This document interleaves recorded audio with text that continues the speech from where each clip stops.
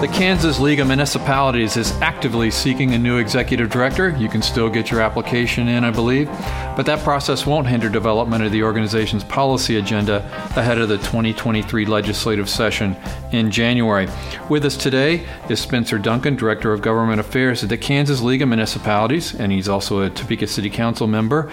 We're going to work through the League's wish list for the session. Welcome. Hey, glad to be here. Thank you for inviting me. Yeah, thanks for helping us. There's a lot of issues that whether people know it or not, touch people at a local level here of government.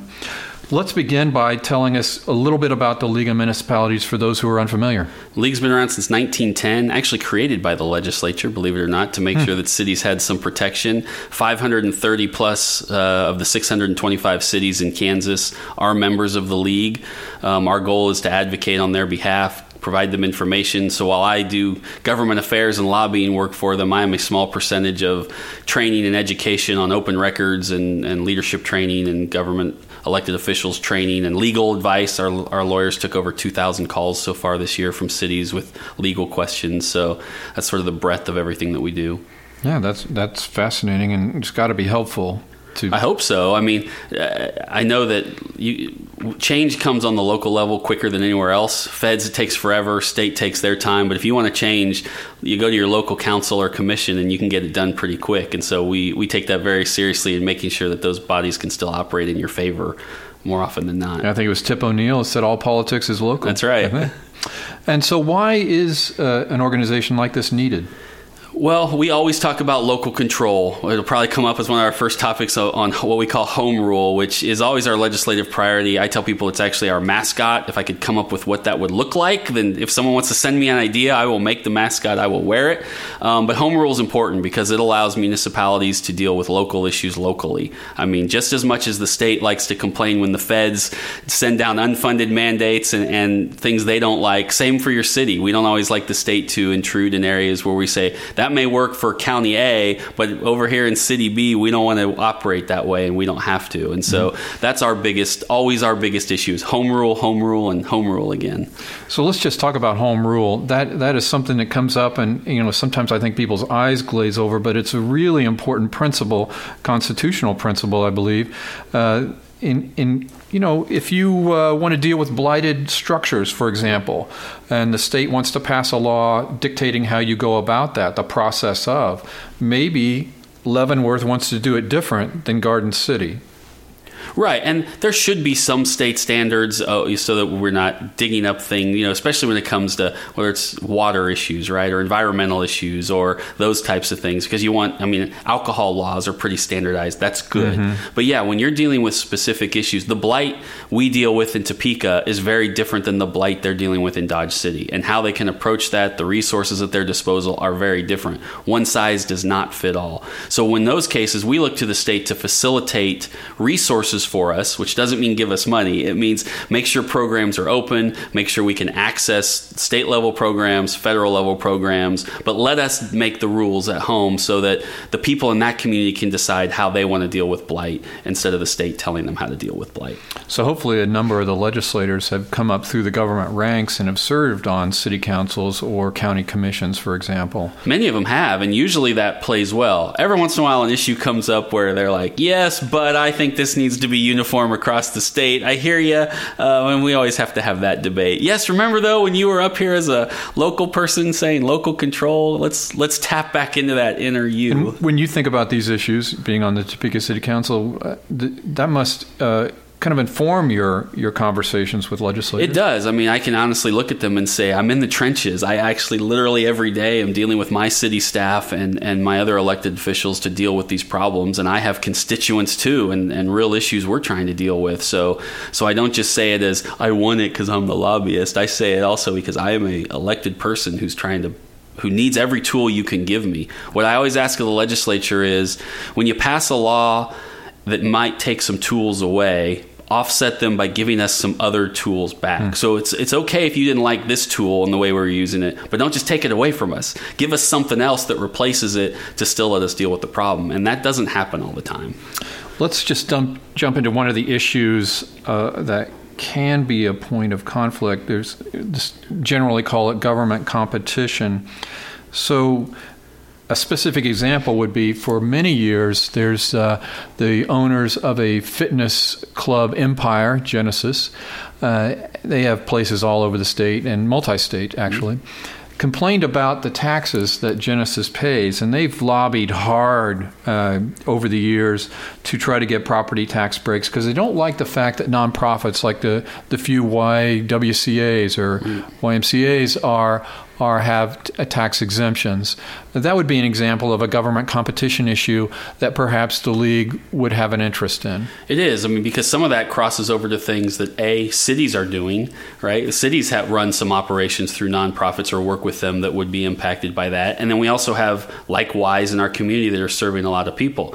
Two biggest arguments I always make to legislators on that are, first of all, most of those nonprofits are offering services that the private sector is not. In other words, they're offering health care, child care. Yeah. They're offering food programs, right? Genesis, God bless them, they're for-profit and great. I hope they make all the money they can, but they're not offering those services at no cost to their community. We need those services to help our citizens. Second thing I always remind them is, if it's going to be good for the state or for the city, it better be good for the state. And I have not seen a bill yet that also applies this rule to the state of Kansas. And as someone who, prior to coming to the league, spent years doing some nonprofit trade associations who did education programming, who this would impact, I can tell you the state currently impedes on those programs. But none of these bills also say, well, the state will also stop getting involved in these competitive processes. And once you remind the state of that, sometimes those agencies pop up and say, wait a minute, that's not what we wanted to happen here. And I just want equality. There's the old saying, I don't care if you treat us shabbily, just treat us all equally shabbily. And I want that to apply to the state also. Right, good point. All right, another point of contention would be property taxes. Is that a point of contention? People? Yeah, there's a lot of legislators property taxes who say property taxes are too high. I suppose at some point you got to pay for government, so the legislature has tried repeatedly to try to influence taxation at the local government level, and they've tried to, they would argue, increase transparency by having public hearings or requiring certain documents be sent to taxpayers, identifying what your property tax was in the current year and what it's going to be. Some of that might be useful, but do you think there's an overreach going on here at all? Well, a little bit. First of all, I don't think there was ever a lack of transparency. I think if you look at any tax bill, regardless of the county, they've always been pretty detailed. And that's okay. We initially opposed what is the current law that they are, which is this revenue, what they call the revenue neutral rate.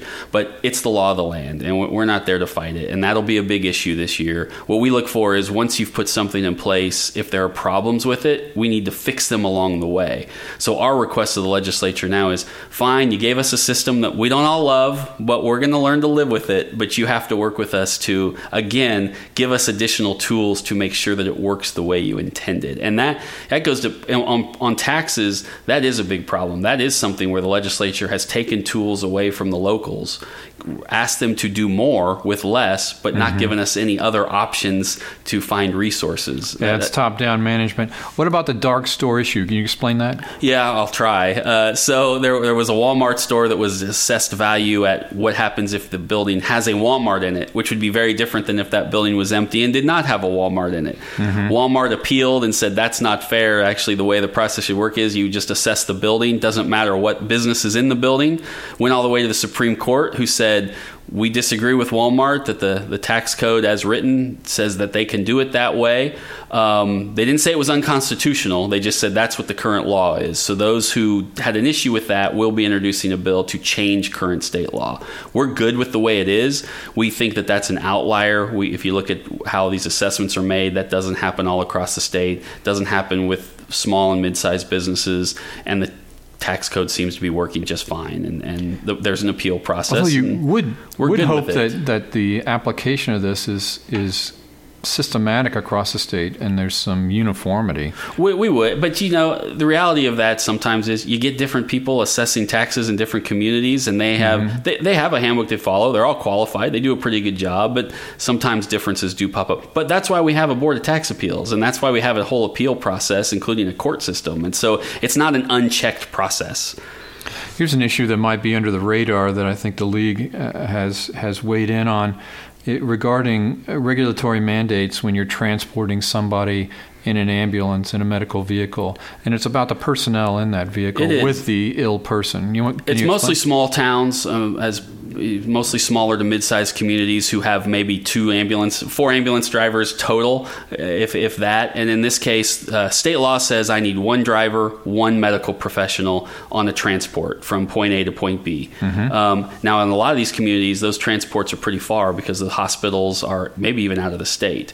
Yeah. Well, the regulatory board that oversees that said it needs to be 2 medical professionals, which is beyond the law, and that is taking 2 people out of communities and sometimes for several days as they make these transports.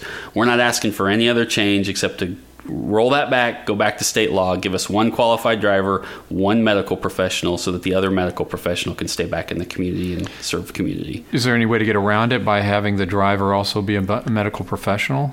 Well, that's part of the problem now is that they're requiring right now the drivers they are using are the second medical professional. But we have people who can be qualified drivers. Cities have qualified drivers who can do the actual driving, who have the proper licenses. That if they get taken out for a day or 2, city can eat that. They can't eat someone who can do an emergency medical call. In a community of 1,200 people, if you lose that person and the next ambulance is 40 minutes away, that's a problem if you're having a heart attack.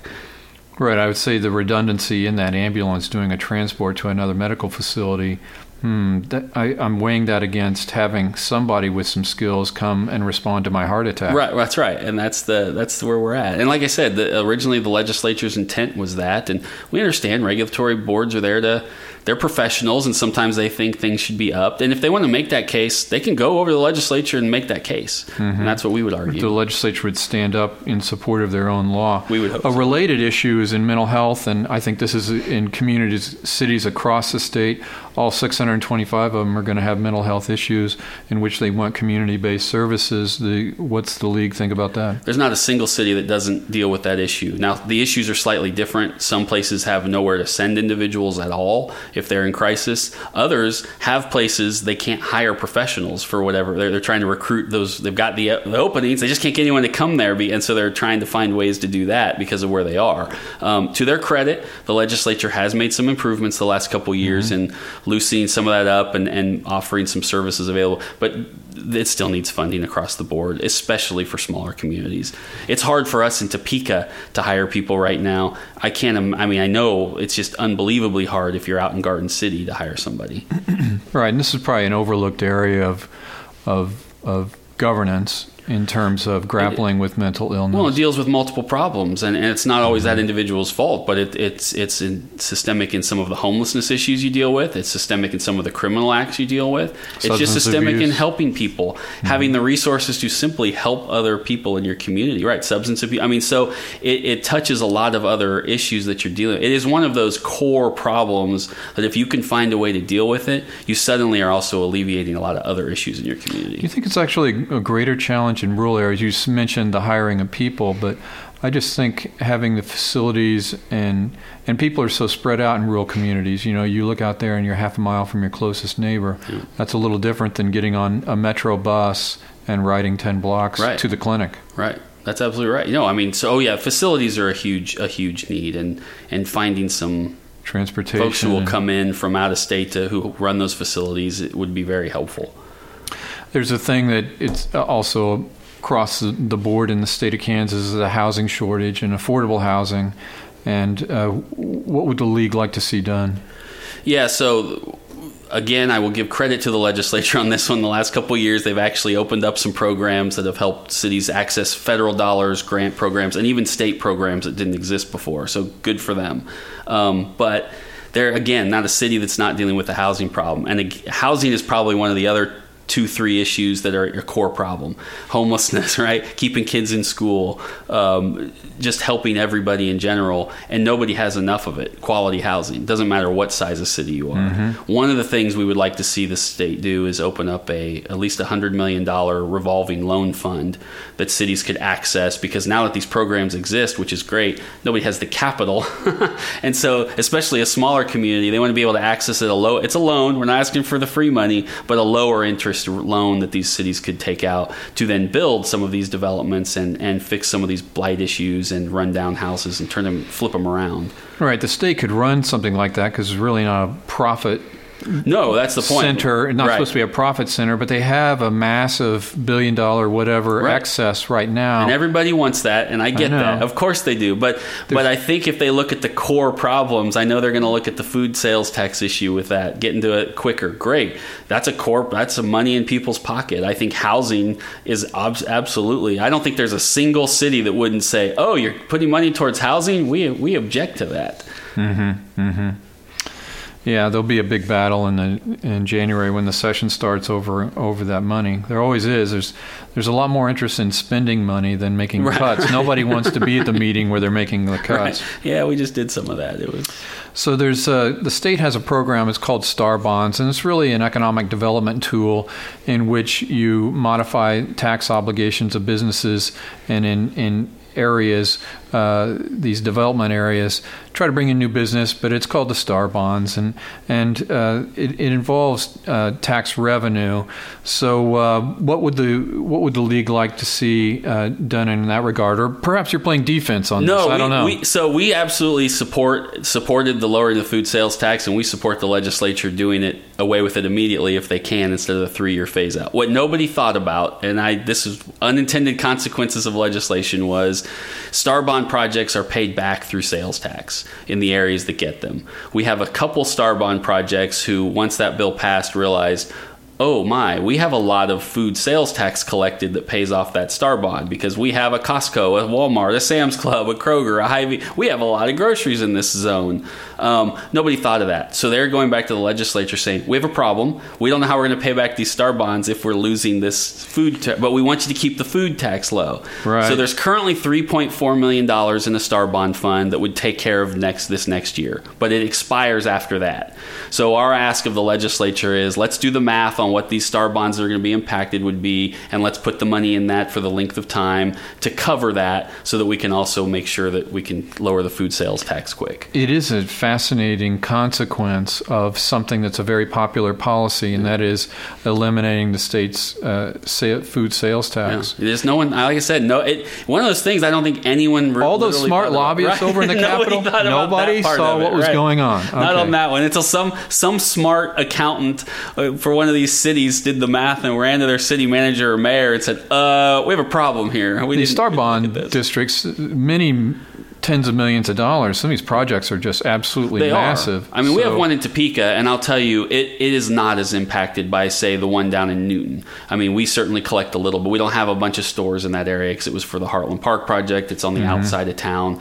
But yeah, for the one that's down there and a couple other areas that are right in the heart of a big district with food, it's a sudden oops. What is the solution? Just general taxpayer dollars are going to cover those bonds? Well, we think again, with their surplus, they have enough money, because we're not talking $10 or $20 million a year. We're again talking $3 million-ish or so over the next 5, 6, 7, 8 years, which adds up as a lot, but it's still such a small amount versus delaying getting rid of the food sales tax. But it's the entire state taking over the taxing responsibility of something that benefits Newton. Correct. Doesn't benefit me. Correct. But the truth is, once they approved the Star Bond, they did that. I mean, they stopped taking revenue in from those communities that would have gone to the state in the first place, which is why, though, the legislature came back over the last 2 years and tightened up Star Bond requirements because they thought they were a little loosey-goosey there for a few years. They certainly were. That's right. So. And I still think the accountability on Star Bonds is terrible. Yeah, they are. I want independent annual reports on whether it's working or not. Yeah, and so I do think the legislature's recognized that we can't do it the same way anymore. So we can stop that problem moving forward, but we still have these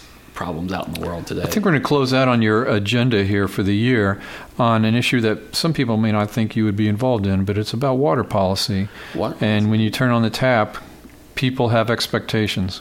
They do, and we think the average person like me who grew up in the city of Topeka, all right, we just think about the water that comes out of to drink every day. But the reality is a lot of this state is ag-based, and water is essential, not just to making sure they stay in business, but to actually feeding us and a lot of the rest of America. And there's a problem with water. We can cite whatever that reason is, whether you think it's climate change or just the weather has changed or whatever. You can't deny there's a water problem. Well, another issue is if you're drawing water out of the Ogallala Aquifer that covers much of the state, the vast majority of that goes to irrigating crops and increasing production. And if you look at the rate of when that aquifer is going to be gone, it'll give you nightmares if you care about those. I mean, it's horrifying. And so there is a water commission. It has been meeting for probably 30 years, if you want to know the truth. But we have hit the point where a lot of legislators, especially from Western Kansas, have said, enough's enough. We have to create water policy.